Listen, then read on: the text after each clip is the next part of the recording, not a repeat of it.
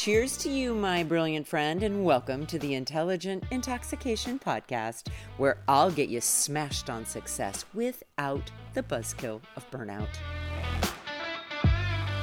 Welcome back, everyone. So let's keep on digging into that pesky old inner critic. Again, so important to really begin to accept and understand your inner critic so that you will notice when your inner critic is getting in the mix and screwing up your decision to stop a crappy habit.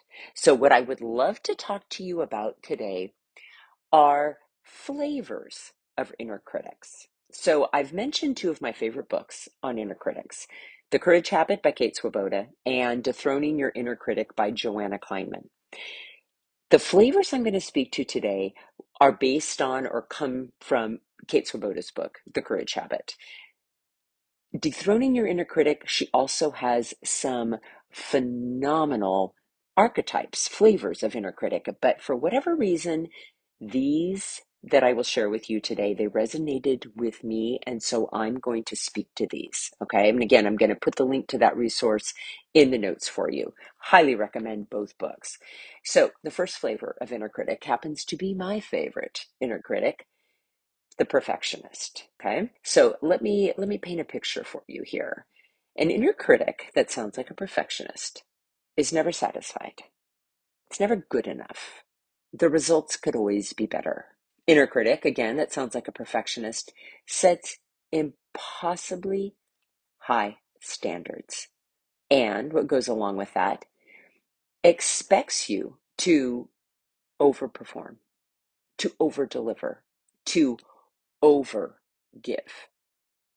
And this type or flavor of inner critic may also be in the habit of over-controlling and judging. Now, as I said before, this is the predominant flavor of my inner critic. And in the spirit of speaking to what this flavor of inner critic is trying to keep you safe from, rejection, for sure, uncertainty, and being somewhere where I lose all control. Okay? I know that to be true about myself. That may not be true for you, even if you have an inner critic that sounds like a perfectionist, but I have done so much work on this. I know that to be true for me. I also know that having this flavor of inner critic tips me into all or nothing thinking, or thinking about worst case scenario at times, or thinking in terms of black and white scenarios. And now I notice that about myself. So when this inner critic starts chattering, I am now able to say, interesting. My inner critic got triggered. I'm wondering why I don't feel safe. Okay? That's it right there. That is the golden aha, my friend, is you notice your inner critic chattering and you take a pause and you say, interesting. My inner critic got triggered. I'm wondering why she or he is trying to keep me safe. What is the real threat? What is the danger? Okay, it's a game changer. Now, let's move on to the second flavor, according to Kate Swoboda, of inner critic, the saboteur. Gotta love a good inner critic as saboteur. Here are some of the tendencies. Avoids commitment. Maybe makes half-assed commitments, but doesn't really follow all the way through. Might be telling you it's actually okay to quit. Oh, you've done enough for today. Let's just quit. I know you didn't plan. Oh, you've had a hard day. Just have the wine anyways. Oh, come on, it's Easter. How can you possibly pass on the plum tart that you didn't plan to eat? Whatever that might be. And you know what? Who in the hell makes a plum tart for Easter? I don't know a single person. I don't know where that came from. Moving on. Okay? An inner critic as a saboteur may also be in the habit of chasing shiny objects. I have a little bit of this too, my friends. So if I am starting to get very frustrated with something I'm doing because I'm telling myself that it's not perfect enough, I have this secondary inner critic that likes to chime in and offer me shinier, more exciting things to go do instead. Ooh, isn't that interesting? That is very different from intentionally course correcting because what you decided to do is not working. That's like aborting the mission midstream and kind of quitting because something else seems more exciting, more shiny. Interesting, right? This flavor of inner critic may also encourage you to stop trying. Okay, so here's the thing. I noticed this type of inner critic quite a bit in my gifted and talented students.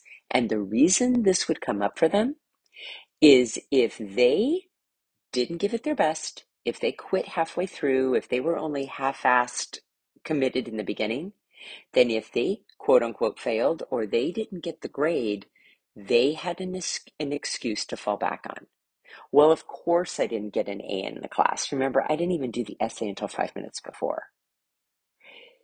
Interesting, right? This flavor of inner critic very likely is trying to keep you from failing, trying to keep you from feeling humiliated that you failed again, trying to save you from embarrassment.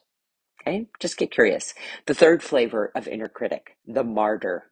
Here are the tendencies. The martyr chatters at you and lets you know that you must sacrifice your own needs, that you must forego self-care, that you must not take care of yourself, because if you do that, it is at the expense of meeting the needs of others. And you will be selfish, and that is very scary to be selfish because then no one's going to want to be around you.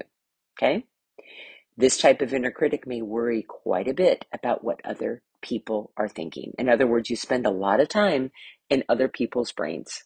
This type of inner critic may also be really overwhelmed with obligations because remember, obligations are basically trying to meet the needs of everybody else when you aren't really willing to or don't have the capacity to do so, but you're telling yourself that you should. This type of inner critic thinks it's their job to get you to rescue and protect other people because that will keep you needed by others. And if you're needed by others, they'll never leave you and you'll never be alone. Again, this flavor of inner critic will get you to take care of others in order to avoid your own self-care. Think about it. Do you have this flavor of inner critic? And finally, the fourth flavor of inner critic is the pessimist. And here are the tendencies. A pessimist believes that change really isn't possible. Here's going to be a tip-off that you have an inner critic that sounds like a pessimist. Your brain, your mind is going to bring to your attention all of the evidence that in the past you didn't follow through. In the past you failed. In the past you made mistakes. In the past you just couldn't get it done. Okay? And therefore, if you couldn't do it in the past, there's no way in hell you're going to be able to do it now. That right there is a battle cry of the inner critic that sounds like a pessimist. Okay? Again, expects you to fail again. This type of inner critic as pessimist may also get in the habit of refusing to admit wrongdoing, not taking responsibility or ownership when they've made a mistake, blaming others or blaming circumstances for why something isn't happening, why you haven't had quote unquote success in your habit, and may get you in the habit of going into the victim mentality, right? Where it's everybody's out to get you and it's the circumstances of your life and it's never going to be possible for you and the deck is stacked against you. Okay, just notice. I'm going to throw those questions in the show notes like always. Have an intoxicating day. Thank you for being here. And of course, I'll be back tomorrow with more. Hey, my friend, if you're thirsty for more than this daily shot and ready to intoxicate the hell out of your personal or professional life, I'd love to invite you to coach one-on-one with me. It all starts with a complimentary happy hour call. Head on over to terrybradway.com. That's Terry with 2 R's and an I. Bradway, spelled just the way that it sounds.